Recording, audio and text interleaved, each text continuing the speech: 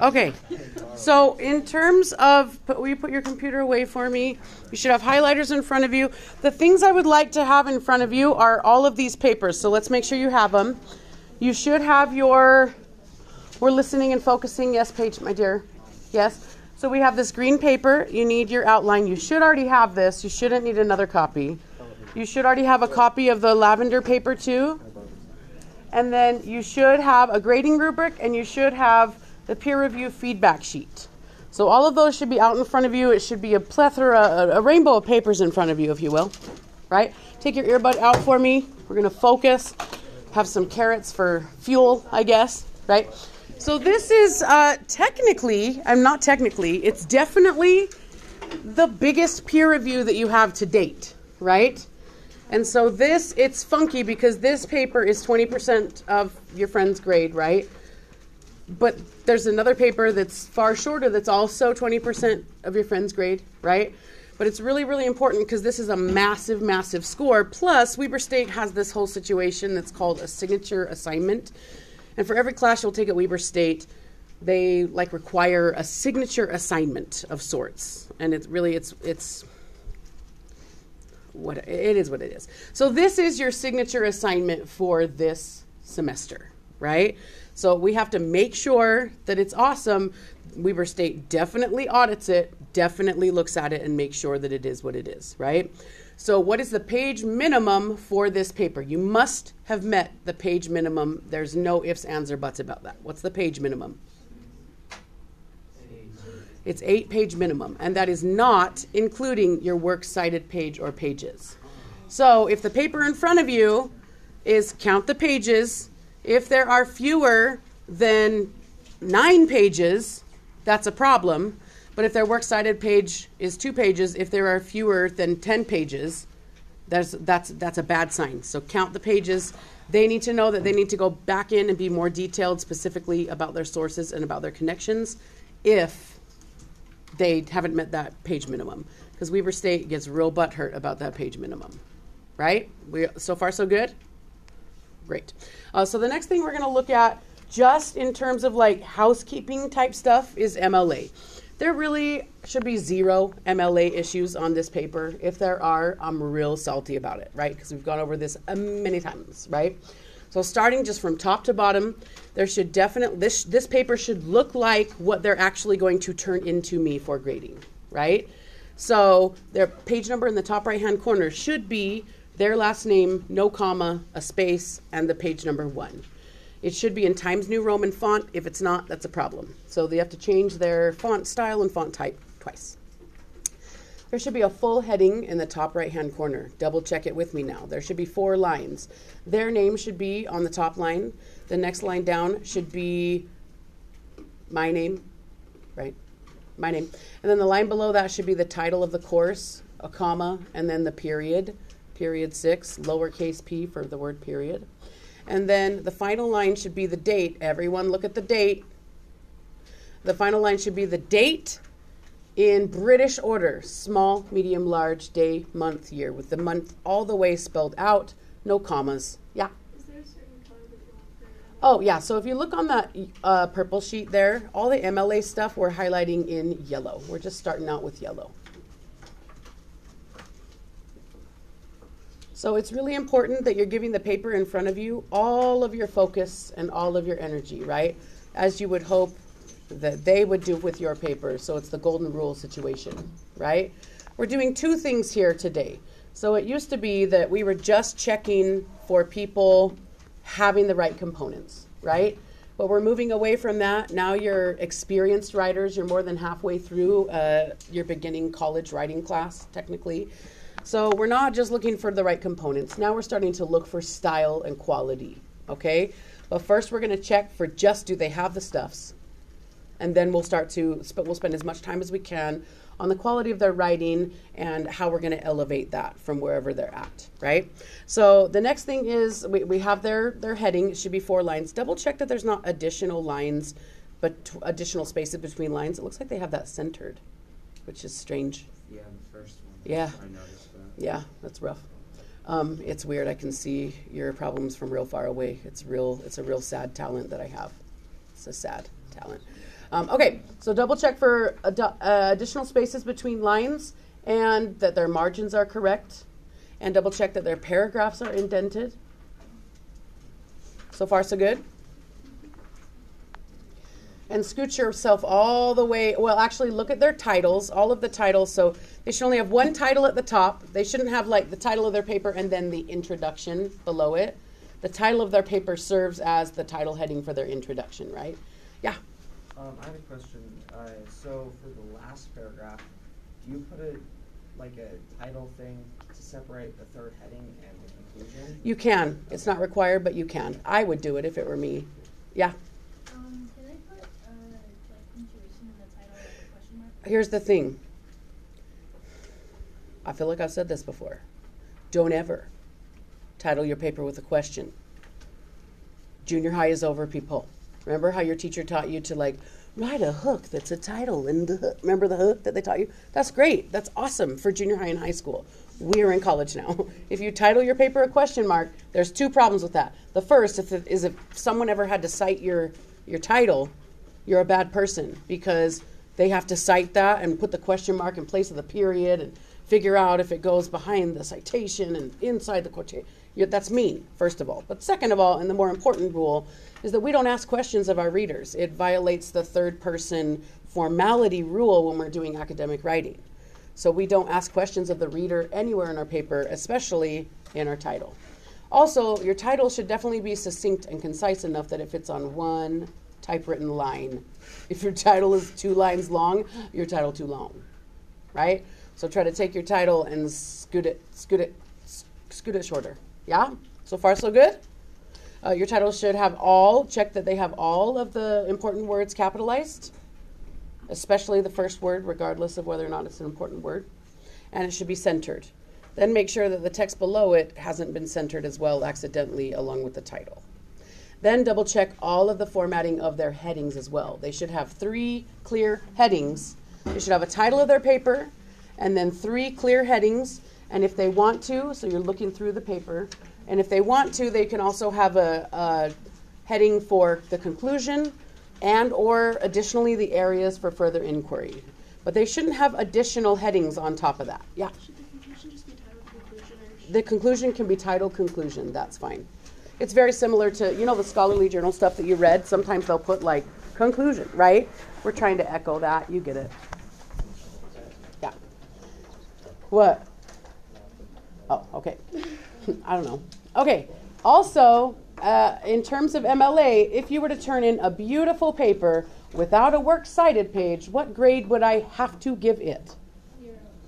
Gentlemen, if you turned in a beautiful paper without a works cited page, what grade would I give it? I can't grade it. It's essentially plagiarism, right? So you should never, ever be turning something in informally without a works cited page, right? Even if you have in-text citations, if you're not specific about what those in-text citations correspond to, you're plagiarizing, right? We really, really can't mess around. So up until this point, this paper hasn't been gone through the originality checkers. This paper will go through the software, right? You don't want to be flagging no software. Does that make sense? Because when the software is flagged, it's over my head. It's done, right? So double check that you didn't plagiarize it, but you can also go into your assignment once you've submitted it. The plagiarism checker takes about 15 minutes to run, but when you go into it, there's a little square that'll be green, red, orange, blue, and it'll have a percentage number in it. That's the percentage of your paper that is original and not copied. Why should your paper that you turn in not be 0%? You have quotes, right? Definitely the software will find that you've pulled quotes from other places. So you should be 20% or less, but some of you will be 30% or less, right? But anything above that means that you've plagiarized. And I can go straight in and show you and see exactly what words, what lines you've taken and where it's taken from, down to the person whose paper it was at freaking Wisconsin State University, right? So it's super not worth it. I can find it in seconds, right? I don't even have to try. Yeah. If we have stuff in our outline that we just copy and paste, is it going to flag that? It will. So keep in mind that if your teacher does originality checkers on everything, know that you're not even allowed to plagiarize yourself, right? But if they're smart, if you're doing an outline, what you have on your outline should end up in your paper, so that shouldn't be an issue. But if they're newer, they don't understand the software very well, you could get flagged for that. So just be aware of that, right?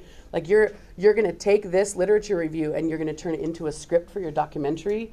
So you are essentially going to use words from your paper in your script. You're going to have to cite yourself. It's bonkers. So yeah, anyway, just be super careful. Let us not mess around with the software. Do you guys know what it looks like when the software flags your stuff? You guys have seen that before? Like I can put your papers side by side. I'll just show it to you. This was actually, I don't think I can legally do that. Anyway, I had a kid cheat in 10th grade today. So what it does is it'll pull up your paper and it'll specifically tell you exactly what words were unoriginal, and then it'll side by side show you the other kid's paper that they stole it from, their name, what class they're in, what school they go to, if it's a different school. And I mean, it's seconds, like it's no extra work for your teacher. And then they'll tell you what website it came from, if you stole it from a website, right? So just be super duper careful. It takes seconds for you to like lose your entire college future. You know. Questions? We all know we're going to be careful about that. Okay, good. Okay, and also your citations might get flagged too, like your works cited citations, because other people might have the same source. So just know you should be around 20% on original writing. So far, so good? But you can go in and check it, and it'll show you exactly what's what, like exactly what's stolen and not. And you can just go through and say, did I cite that? Okay, then I'm good. But if you have something flagged and it's not cited, you best be citing that ASAP. Yeah. Where is that? Like, where can we? So when you go into your assignment, I can't see your view, but once you submit it, if the originality checker is on, let me show you real quick. Yeah. So once you submit it, give it 15 minutes because it really does take 15 minutes to go through. So let me show you real quick here. So your teacher will go through and say. Your teacher will go through and say,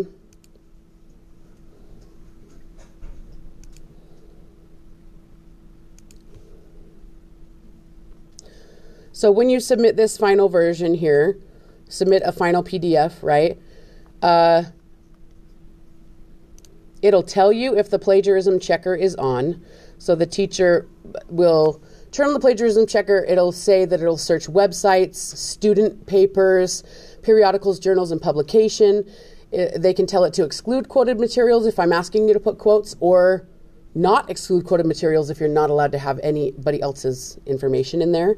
And then it should show reports to students immediately. Sometimes they'll say after the assignment is graded, so kids don't have a chance to know whether or not they've cheated, because you should know whether or not you've cheated, right? But I chose to have you see it immediately. And so once you submit your assignment, let me see what it'll show you. So once you submit your assignment, it'll show you your submission, and then you'll just look around the top right-hand corner, and it should show you, this is difficult, but like it'll show you in the top right-hand corner a little square that has a little percentage in it. I can't show you what it looks like on my end because that's sort of kind of breaking the law. But you should be able to see it in about 15 minutes. It does take about 15 minutes for the software to run, but check back in about 15 minutes and you should see what's original and what's not. But you should already know, like it shouldn't be new information, right? But if you happen, so what it does is it looks for 8 words in succession, or your teacher can change that too. So if you've taken 8 words, that's statistically the number of words that, like, if you came up with it on your own, you probably wouldn't have 8 words exactly the same as somebody else. But, you know, any less than that, you could flag like unnecessary copies, right? But it'll look for 8 words in succession anywhere on the internet, anywhere in a student submission, right? And it'll flag all of that. So fun. Yeah. So if you do like the author, but you like summarize what they say, but you say the author said it just without the quotations, would that be counted as plagiarizing? If you cite it, you're fine, right? So it'll say that you have copied words from another author, right? And then your teacher will go in and see, are those direct words or ideas from another author, did you cite it? And if it's an assignment that you were asked to cite stuff in, that's okay, right? But just be careful that you're following instructions real carefully from here on out. Yeah? This is fun. No? Okay, so take a look at their Works Cited page. They should have one. The Works Cited should start at the very, very top of their last page. No extra spaces. Sometimes when they print it out, the formatting gets weird, and the Works Cited page like inches down or inches up. Don't do that. So I see some of you staring off into space and losing focus. You can't do that. This is somebody's paper, right? It's not just you, dear. Okay, so we've checked the big MLA stuff, right? Make sure that their Works Cited page has a hanging indent, has the right margins, blah, blah, blah, right? But now we got to look at the in-text citations. So take out your yellow highlighter and skim the entire paper and highlight. Listen carefully. Don't highlight the quote. Highlight just the parenthetical citation and the punctuation right before it and the punctuation right after it. So you're skimming and you're finding every single in-text citation and highlighting it in yellow. If you need to take your finger and kind of scan across, that's fine.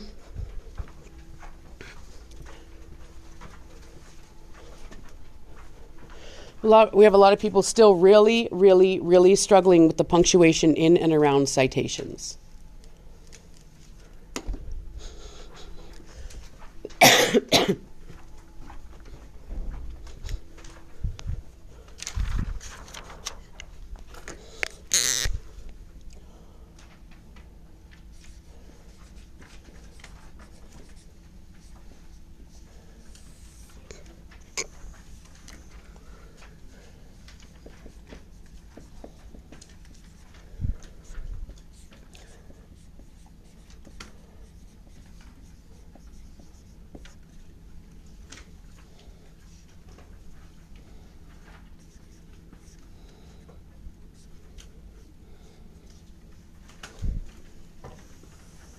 For those of you listening to this recording, I have like a sinus infection, so my breathing sounds super labored, and I'm sorry about that.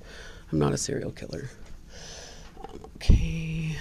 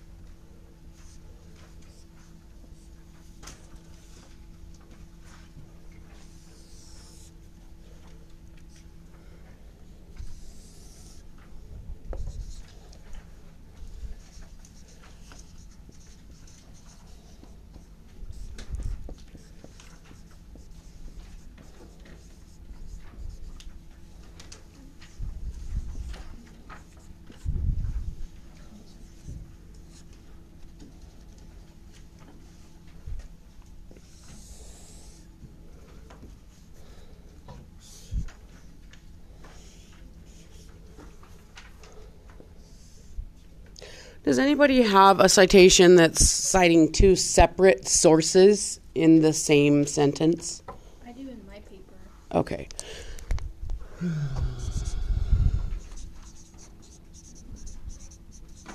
It makes sense that you would, because there's a lot of synthesis going on, right? So that's a good thing to do. So here's how you would cite if you're talking about two separate sources in the exact same sentence. That's when you would have a semicolon in your citation. So the two authors that are mentioned, and technically they should be alphabetized, but that's not the hill we're going to die on. Yeah. Two things.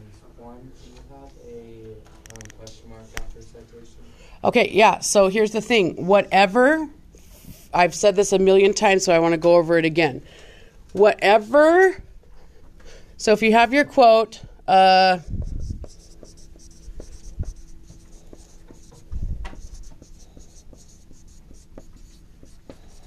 Hernandez asserts that, here's my quotation, bloody bloop bleep blobbity boop blop bleep blop, right? Say like this quotation in the source ended with a question mark, right? And so then I would have to have a citation here say like it's on page 7, whatever punctuation was here just moves to after the citation, right? So it should be naked floor punctuation until after citation. You can have ceiling punctuation because you have to close those quotations, but it should be naked floor punctuation, no comma here. I know you feel like it's naked, so you want to dress it up with like a comma or like a period. Never ever. Naked here, move it here after the citation. Yeah. For the second question, one of their sources doesn't have an author. When they cite the title, they put in ellipses after the first 2 words. That's fine. Yep, that's correct. Whose paper is it? Yeah, that's right. Yeah.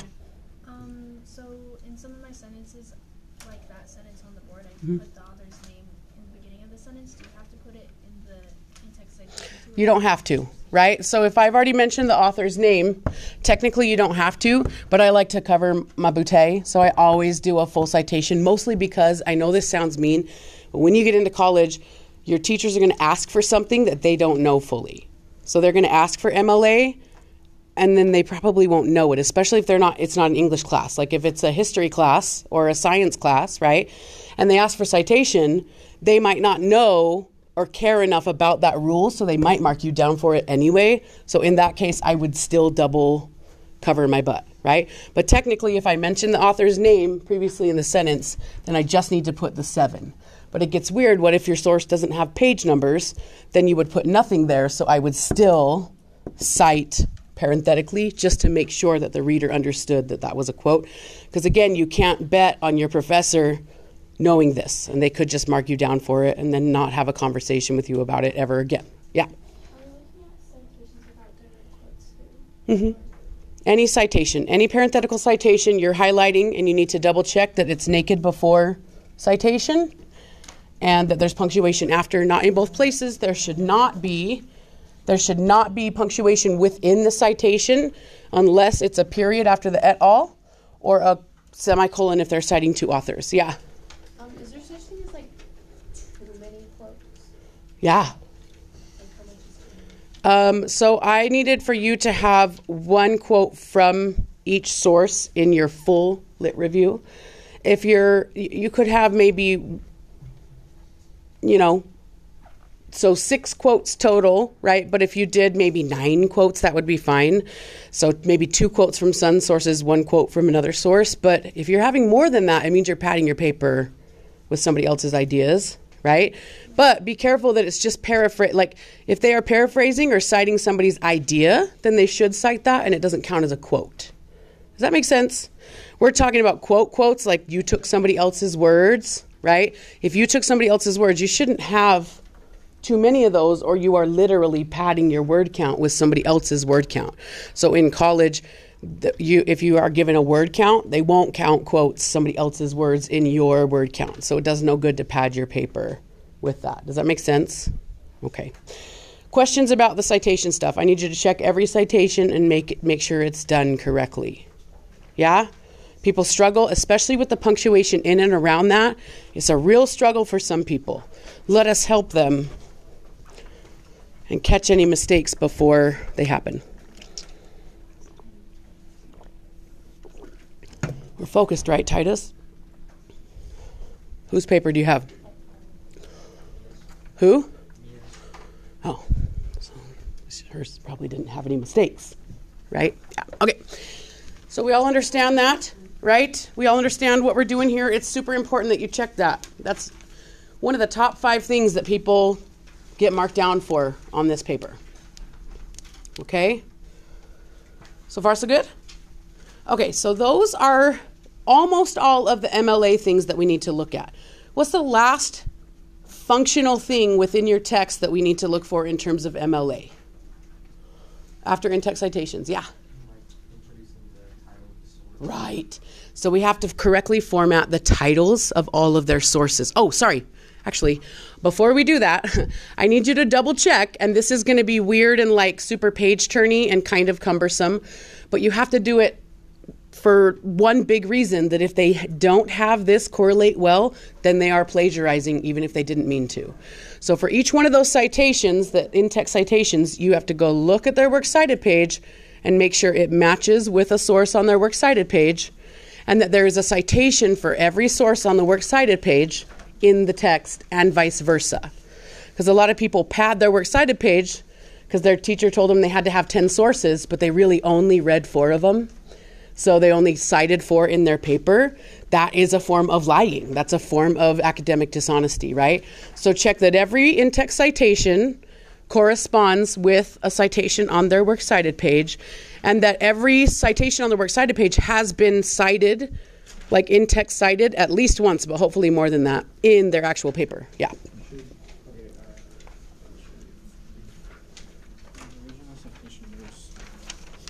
There's 3 authors, right? Mm-hmm. So that's wrong. Their original citation is wrong. Okay. So, Titus, 3 or more authors is et al. Everywhere. So in your citation, you shouldn't have listed 3 authors. Oh, no, that's 2. Yeah, that's right. And so oh, okay, so then, okay, sorry. I thought it Yeah, was that's 3. perfect. Okay, Yeah, sorry, that's perfect. Yeah. Never mind. Okay, so double check that they've corresponded, because you can get in some big trouble for padding your Works Cited page, or over like citing something in your paper, like in text, that is not on your Works Cited page. That could be super problematic either way. So double check, okay?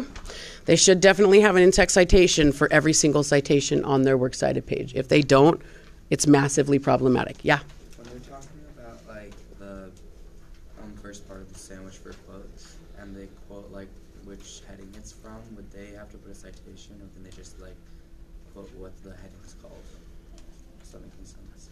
What heading it's from? Yeah, so like if the article like has a table, Oh. and it's so they're talking about the table, would they have to like cite the table's name? They wouldn't need to cite the table's name, but they definitely would need to cite where it was in the text. Like it would need an in-text citation for sure. If Yeah. 2 articles from the same author, how do you distinguish the difference, like when you're... Oh, this is fun. So Emily, there's a thing that you have to do in MLA for if you have 2 articles by the same author, and it's like an A-B situation. So you have to distinguish between what source from that same author you're quoting. So I'll show you an MLA. That's a fun special case that you and I will be fun. It'll be a party. But yeah, you got to check that with me. Yeah. Okay. Thank you for bringing that up. Okay. So go through and also in yellow highlight where they have cited the title of their sources. Now you have their Works Cited page. They should in the text have just one time the full title of each of the sources as they're introducing them. And titles should most often be in quotation marks where every single important word is capitalized. There could be some that are in italics, but you can tell from the Works Cited page whether it should be in italics or not and what kind of source it is, right? Yeah. What color? We're still on yellow, so MLA is all yellow. The title. So you want to highlight the title and the punctuation around the title of the source, just to make sure that they should have it in there at least one time as they're introducing the source, and make sure that it's capitalized correctly and formatted correctly in MLA. If it's ever underlined, someone has made a mistake. If it's ever both in quotation marks and italicized, we have made a mistake. And if it's italicized at all, double check it on the Works Cited page, because there should be very few sources on their page that are italicized in the text, because they're mostly parts of larger wholes, W-H-O-L-E. Yeah. Okay, so if I was to cite YouTube, not this one, but if I was to cite YouTube, it would be in the right? Because it's a container, right? Or yeah, okay, if I was to use YouTube, it would be in the Other questions? Yeah. So to highlight on what you said, so if there was like a YouTube video, would they in italics? So YouTube itself would be in italics, but they should still have the title of the video itself.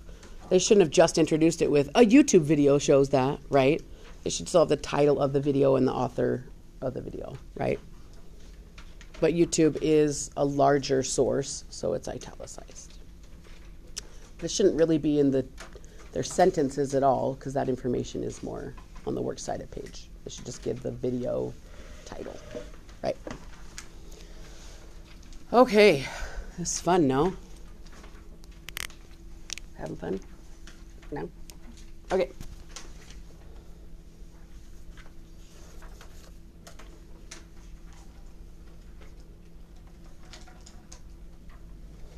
So a lot of friends in this class still are really struggling with transition language. We're really struggling with getting your writing to flow. Moving from one idea to the next, moving from one source to the next, a quote into its analysis. Transition language is really, really lacking with this group specifically. I'm not sure why, but it's a thing, right? So at the very least, it doesn't have to be in the first paragraph because what are you transitioning from, right? But subsequent paragraphs within the paper, make sure at the very least, it begins with some sort of transition language, like furthermore, additionally. And it's not necessarily wrong to say firstly, secondly, lastly. It's not wrong, but it is plebeian. It's not best. So transition language, so if you look on your purple sheet, transition language is green. You also highlight it? Highlight it if it's there, and if it's not there, you should say that it should be there. If they have it, highlight it and just, yeah, it's good. You have it. Good call.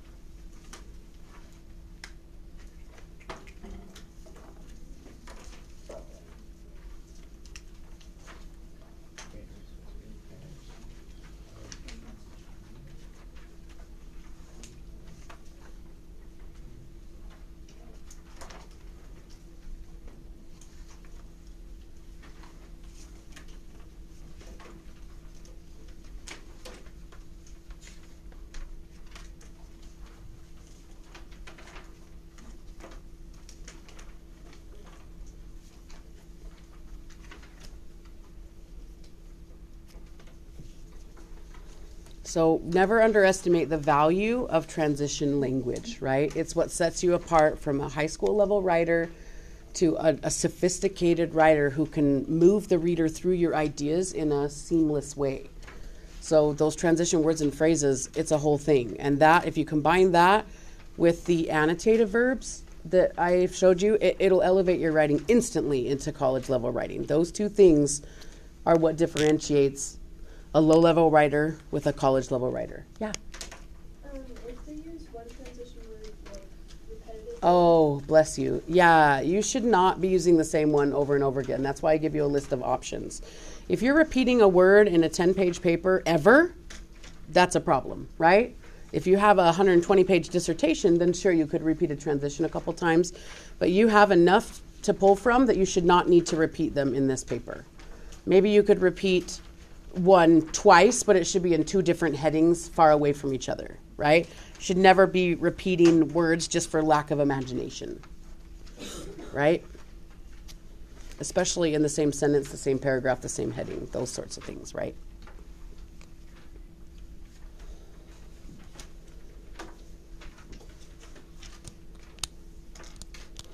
It's called varied syntax, variety of syntax. It's a thing that's required of college level writers. You get it. And also, you shouldn't be using the same types of sentences one after another. So you should have a simple sentence and then a compound sentence and then a compound complex sentence, and then you should vary the types of your sentences that you're writing as well. But we'll get into that later because we're just starting off a little small.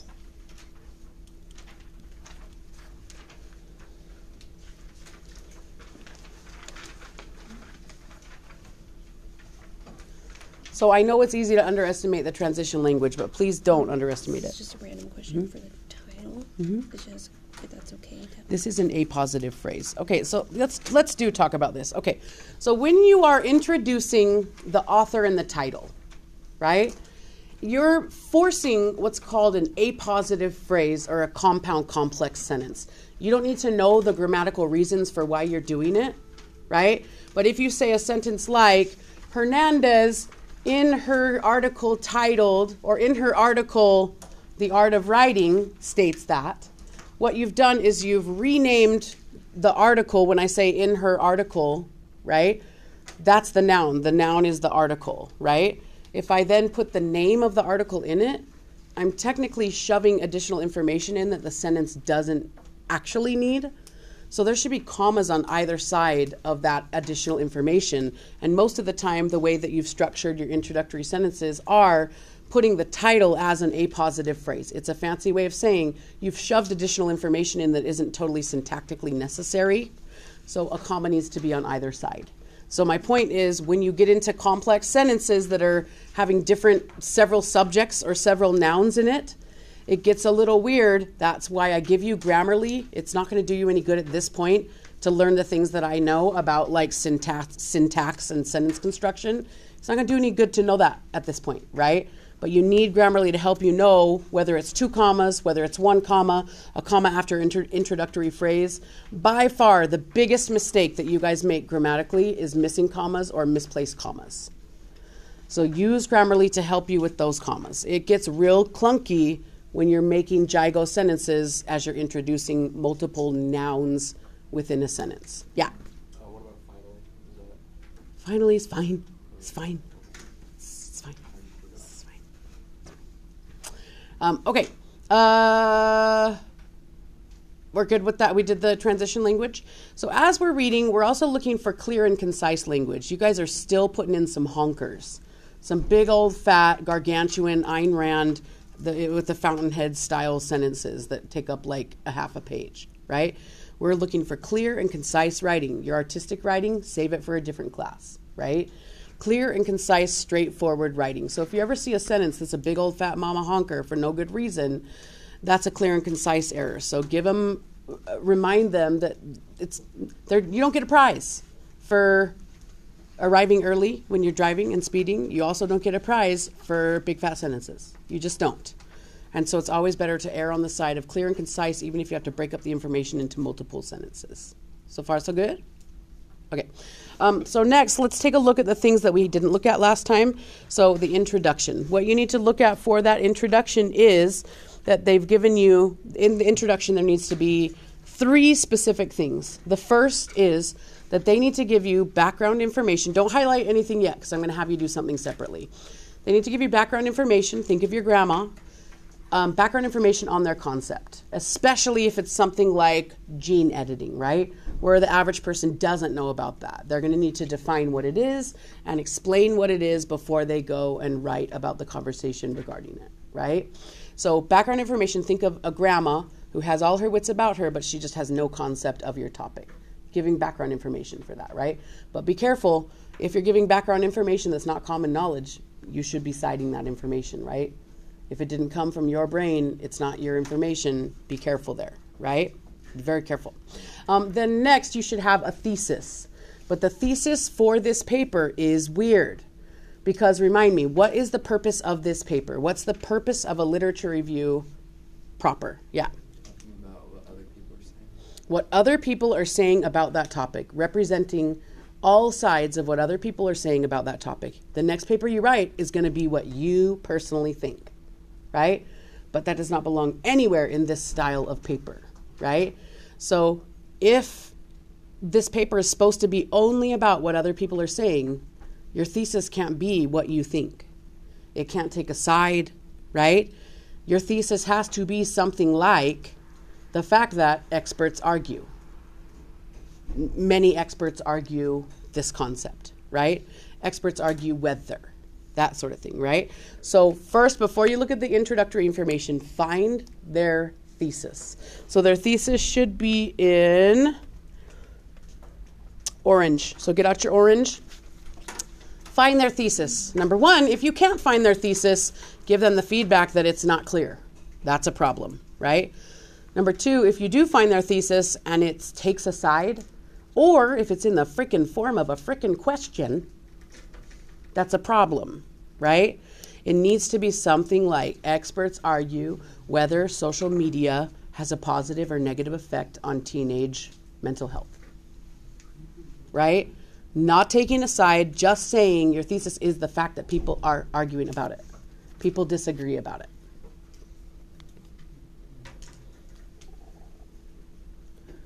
So it should technically be in your introductory paragraph. If you have multiple introductory paragraphs, it can be anywhere in there. It doesn't have to be in a specific position, but ideally you would have your background information and then your thesis, I've seen some people have the first line of their paper be their thesis. It's not wrong, as long as it's there. Yeah.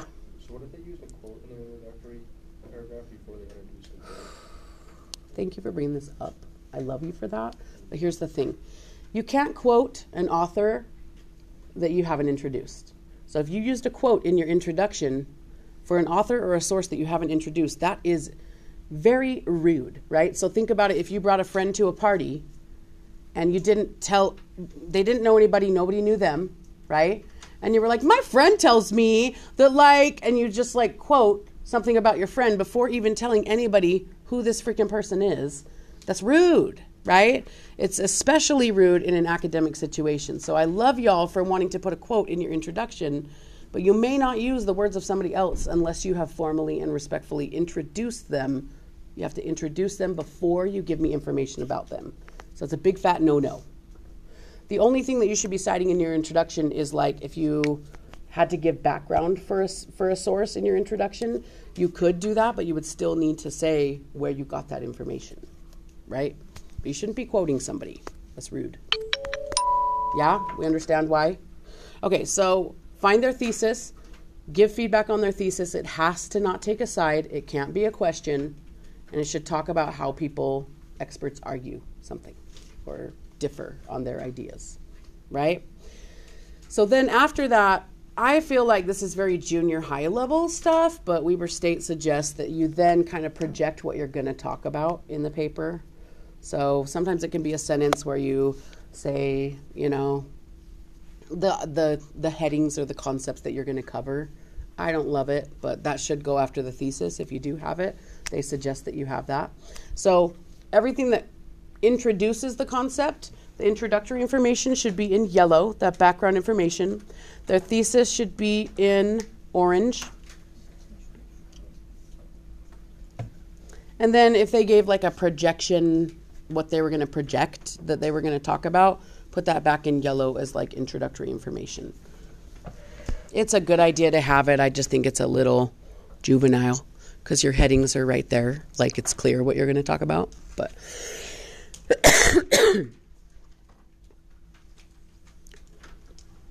it might make sense to provide a projecting statement of what you're going to talk about if your paper's 40 pages long.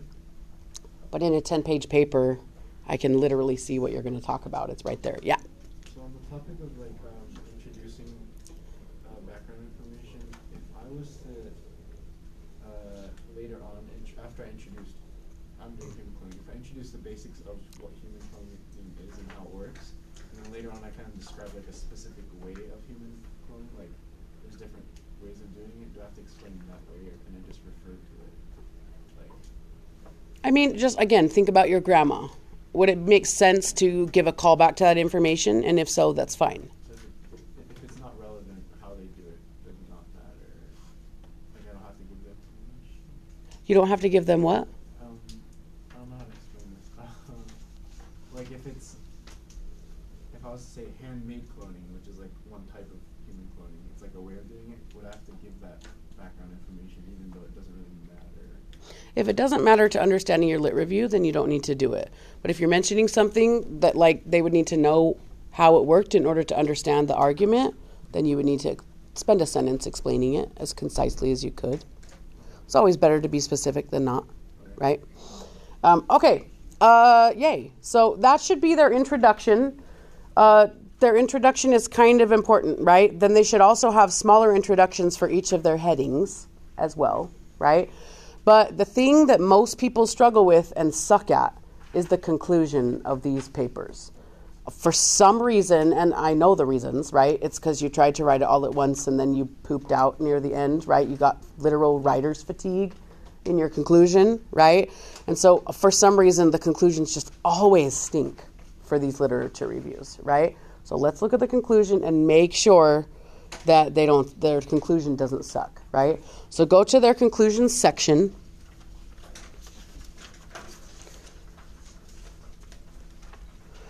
And we start out with the areas for further inquiry, something that hurts people's brains. They can have the areas for further inquiry as part of their conclusion, Or they can write a whole separate like little heading for areas for further inquiry. In some of the scholarly articles that you've read, you can see that like they have a separate section for areas for further inquiry and they explain it. Either way is fine. That's one of those things where you do what works best for you. It's not a have to. It's a if you want to. But find where they're saying their areas for further inquiry. They don't have to say the phrase areas for further inquiry. They could say something like areas for further research or suggested further research would include, right? And for areas for further inquiry, they need to come up with at least 3 areas for further inquiry. And it can't be, this is the big mistake that people make. They say areas for further inquiry, but it's really just a question that could be answered with a simple Google search. So if you're doing human cloning, right, an areas for further inquiry would not be something like, what is human cloning? Right? Not a question that was already answered in the paper or that's basic to answer. For human cloning, the areas for further inquiry are things that further research needs to be done on this idea. Right? In the literature that I read, this specific angle on this topic was not researched or explored. So that's what further research needs to be done in this area.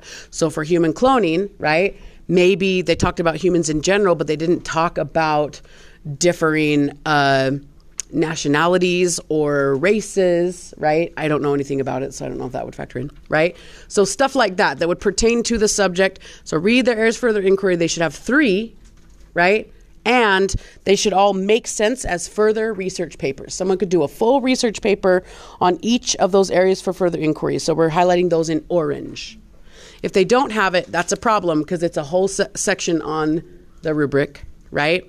And if they do have it, but it sucks, make sure they know. Yeah? The green paper says at least 2 areas of inquiry. Oh. Does that have 3? Well, I didn't know that I did that. I guess that they should have at least 2 then. Yeah. I mean, let me see what the rubric says. Okay. So here's the thing. We'll just go by the rubric because that's the end of the day what it's going to be. Just one second. Areas of further critical attention inquiry are suggested in an insightful way. It doesn't give specifics. I'll take 2 or 3. Seems fair. I'll be more specific about that next time. 2 or 3. Make sure it's viable. Make sure it's clear. Make sure that you've identified 2 or 3 separate areas of further inquiry.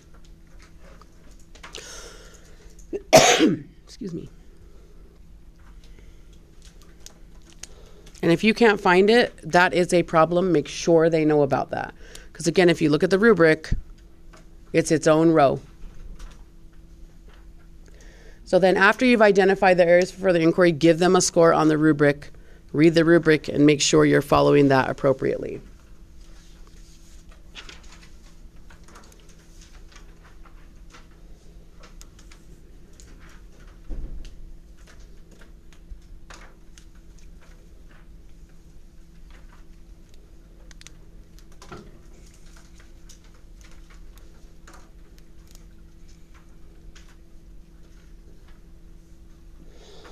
You can also give them a score for MLA on the rubric. I forgot to mention the rubric as we were going. Don't give them a score for the introduction yet because we're also looking at the heading introductions is also part of that row.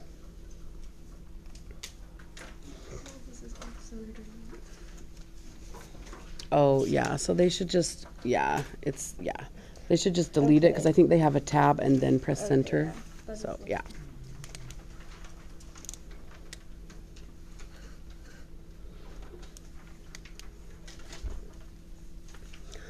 Okay, so moving, yeah.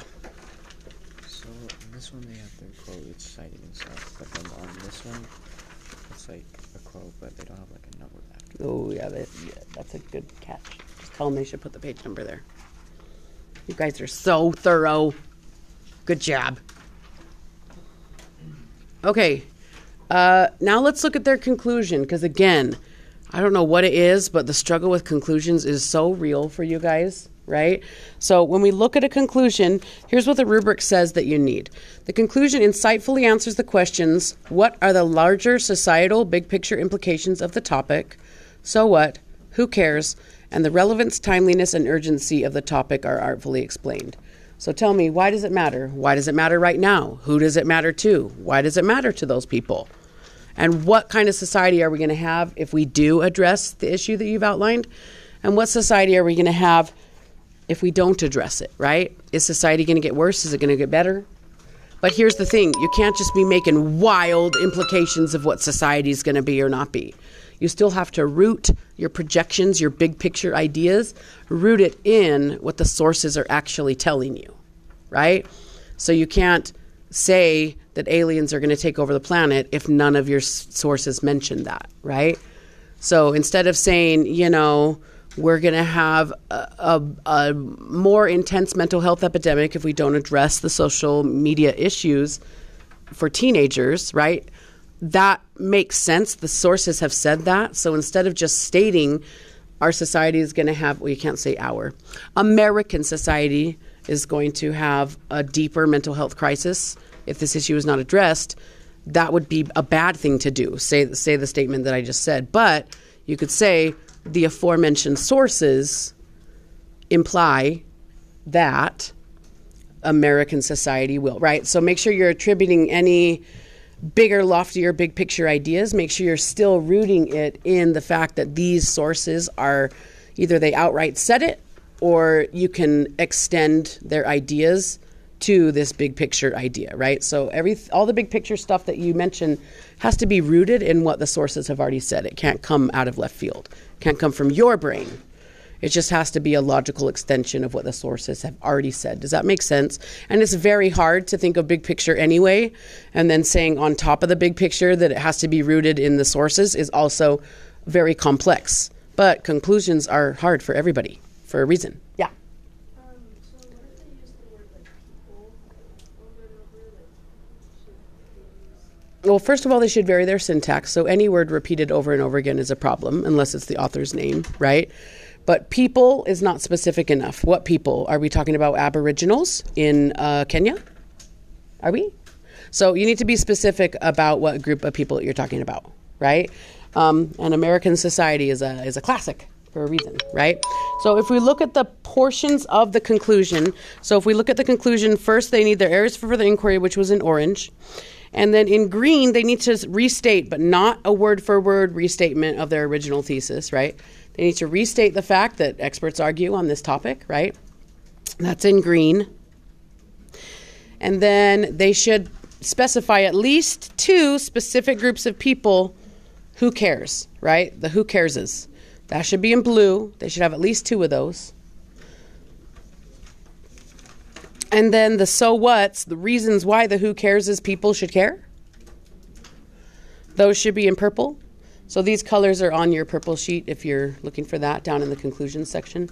Just make sure you can clearly identify all these components because conclusions, I don't know what it is, but people just can't. Make sure it has all those components and all the components are not just there, but they're done well, right? And then in pink, highlight what their big picture is, right? So they have to answer the question, what's our society going to be long term if we do address it? And what's our society going to be long term if we don't address it? We have to talk about the big picture, long-term implications of the topic. And it has to be clear, why is it urgent to address right now? Why is it urgent? Yeah. What are we highlighting who cares? So look on your purple paper here at the bottom section. That'll give you the color code there.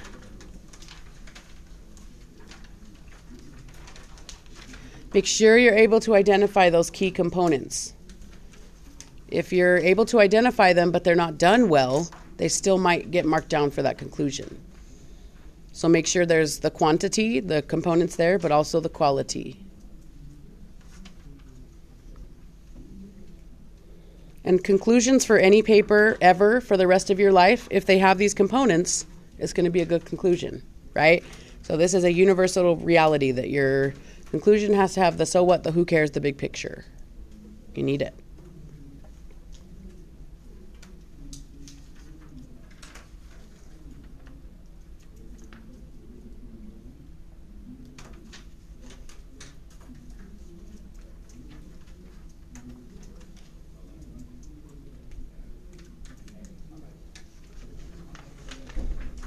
Who has Mia's paper? Mia, which heading was it? Because you switched your heading order, right? Yeah. Which heading was it that hasn't been looked at? The first one, okay. So I'm going to say the last heading that we're looking at, but for you, you're going to look at her first heading. Is there anybody in here who, after the last peer review, you switched the order of your headings?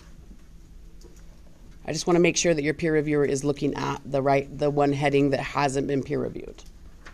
Does that make sense, why I'm asking that question? Okay. So after you've looked at the conclusion, give their conclusion a score on the rubric.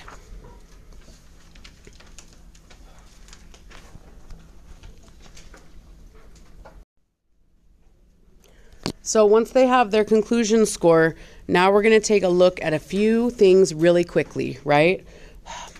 Colton, will you pick that up for me so I don't have to move? Thank you so much. I appreciate it. Thank you so much. Okay. So what we're going to do is we're going to go over their other headings that they peer reviewed last time. We're going to leave that for last. If we have time, we're going to double check those, right? But before we do that, go through and take a look at the introduction to all three headings. Does that introduction, and here's what it's looking for, does the introduction provide an insightful lead-in to each heading? Does it let the reader know what the heading's going to be about? Does it provide any appropriate background information that they might need? I see a lot of introductions to headings that are like 1 or 2 sentences. No. No. Right? So it needs to be like a healthy, formidable introduction to your heading, right? So highlight those introductions in yellow. And in orange, in each of those introductions, they should have a sentence that basically is their mini thesis for that heading. What is that heading going to be about? They should have a sentence that acts as a thesis for that little mini paper that is the heading. So in orange, you're going to highlight basically their thesis for the heading. What is that heading going to be about? So highlight that in orange, and if it's not there, that bad, right?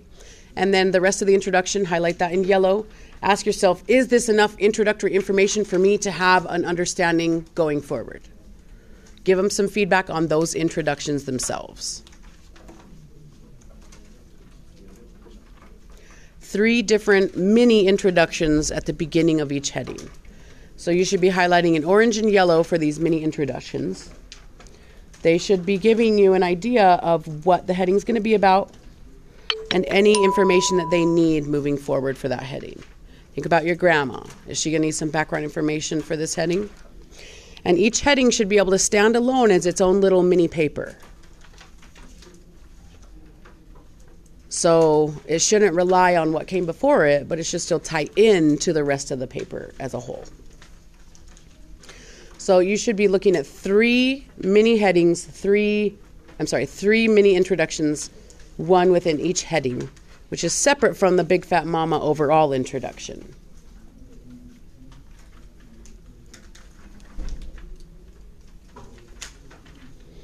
And along with the introduction to each heading, take a look at the title of their headings.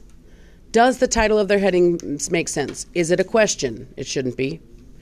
Does the title of the heading, is it a little mini summary of what the heading is and what it's about?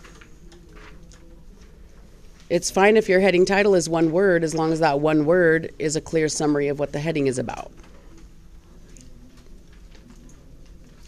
So once you've looked at all their introductions plus their Big Fat Mama introduction, so you're factoring all 4 introductions together, the big overall introduction and the mini heading introductions, you're going to give them a score on this rubric that's appropriate for those 4 introductions that you just read.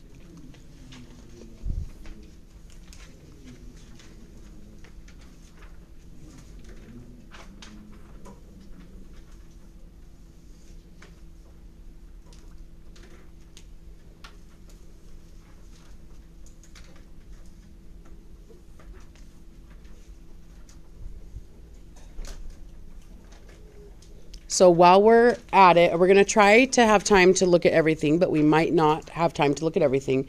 So we just need to go to their 3rd heading, the one that hasn't been looked at by a peer reviewer, except for you. You're going to know the 1st heading. Okay? And so in this heading, we're just going to take a look at it the way that we did the others. We're just going to make sure it has all the appropriate components, right? So in the heading, if you take a look at this purple sheet and you look at the second section down, structural and organizational components, the heading should have an introduction, which we already looked at, right? Should have an overall thesis, which we already looked at, right? And then in that heading, it should introduce 2 sources. And for each of those 2 sources, it should introduce the author's full name, the type of the source. And so that is, actually the author's full name and the author's ethos should be in green. So you should find 2 places in that heading where they've introduced an author's full name and their ethos. Why do we care what they have to say? If there's 2 authors for that source, you should examine the background of both authors. If there's 1 author, obviously, just the 1 author. And if there's 3 or more authors, then just examine the background of the first author named and then assume that the remaining authors are also experts in the field.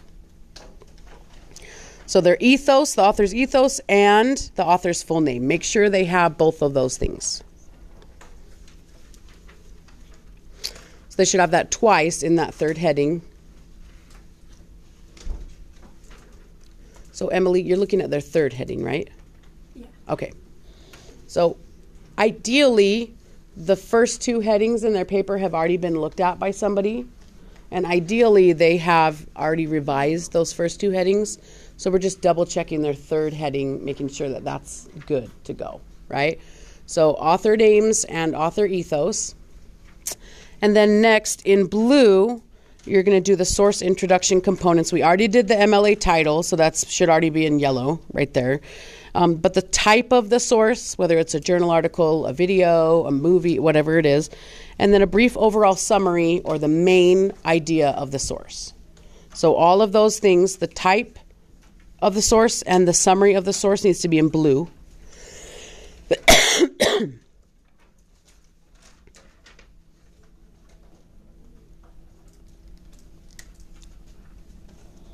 And the summary they should be able to achieve in 1 sentence or 2 tops, right? It doesn't have to be a full and in-depth summary of the source, just enough so the reader knows, well, what does the source have to say and how does it fit into the conversation?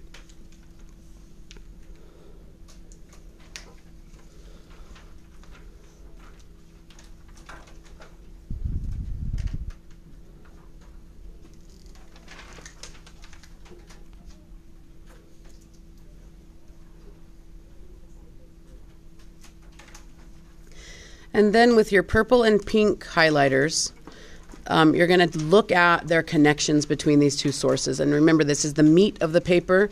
These connections have to be very specific and insightful, right? So you're going to look for 2 similarities between the sources, and it can't be dumb stuff that doesn't enlighten the topic at all. It can't be something like, these sources are both scholarly journal articles. Who cares, right? The similarities have to tie into the reader understanding more about the topic and the nuances of the topic.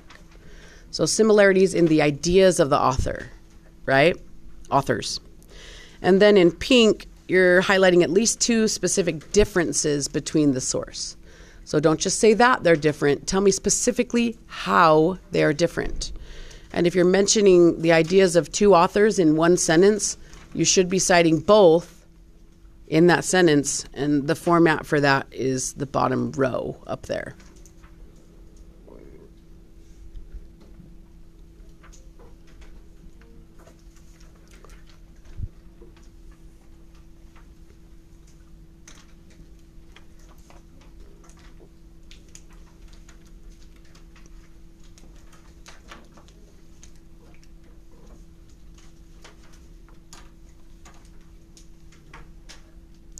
And then for some reason, this is something that a lot of people miss. I'm not sure why. I feel like it's pretty straightforward, but a lot of people miss it. I'm not sure why. So every heading should have its own little mini conclusion. It doesn't have to have a so what, who cares big picture in it, right? Save that for your big fat mama conclusion. But your heading should have a little wrap up, right? So it should give the reader an overview of the connections, an overview of the sources, and what the sources have to say, right? So it should be kind of like a recap or a wrap up. Think to yourself, which is what you definitely did when you read these scholarly sources, right? You definitely read like the first paragraph of the heading and the last paragraph of the heading. And then if you didn't understand that, then you read the whole heading, right? So think about it. If somebody was reading this as a scholarly source, could they read the first paragraph of the heading and the last paragraph of the heading and kind of know all they need to know about it, right? So their wrap-up has to be strong, their intro has to be strong. So make sure they have a wrap-up for that heading and they have all the components for the heading. Okay, so now we're going to take a look. You should also take a look at the quotes within the heading and make sure they're properly sandwiched, right? They have the top bun and the bottom bun specifically. So now start to give them, so we have about 10 minutes left. I want the last 5 minutes left for you guys to be able to talk to each other. But within this next 5 minutes, I want you to try to fill out the remainder of the rubric here. So take a look at how the quotes are looking. Take a look at the clear and concise writing. And listen carefully, because this is another thing that people get real bad at, especially in their conclusion. They should not say we, our, us, our society, you should, right? They shouldn't have any second person pronouns. And certainly not any first person pronouns. So skim the whole paper and triple check for those misplaced pronouns. It should be all third person. The writer should not be a part of what they're examining. So skim through. You have 5 minutes left to fill out this full rubric. Skim through, especially for those perspective issues. Take a look at their quote sandwiches and give them a clear idea of how their paper would be graded had they turned it in today. And again, it does no good for you to be overly nice on the rubric. That doesn't help them at all. Show them where they're at on the rubric so then they can move their proficiency levels up in those rubric rows. And don't give them a mastery if what they did was good. If they did the thing and they did it just fine, that's not mastery. That's proficient, right? The only time they're going to get a mastery score is if what they did was particularly sophisticated and if what they did there was particularly insightful. If they did what was required, that's by default a proficient, right? The only time you're giving them a mastery level score is if what they did exceeded your expectations. If it was specifically or particularly insightful or sophisticated. So you shouldn't just be throwing out a 4 just for fun, right? 4s are not for free. 4s take additional extra work. So when I'm grading it, I don't give a 4 in an area unless they really have exceeded my expectations in some way. Okay? So if you got a 3 on something or a proficient on something, that's nice. That's a compliment, right? But we don't get A's for free, especially in college, right? So fill out the remainder of that rubric and then find your friend and please be as communicative as you can. Don't try to save their feelings, right? Tell them exactly what they need to do in order to ace this freaking paper, right? And be done with that. Yeah. So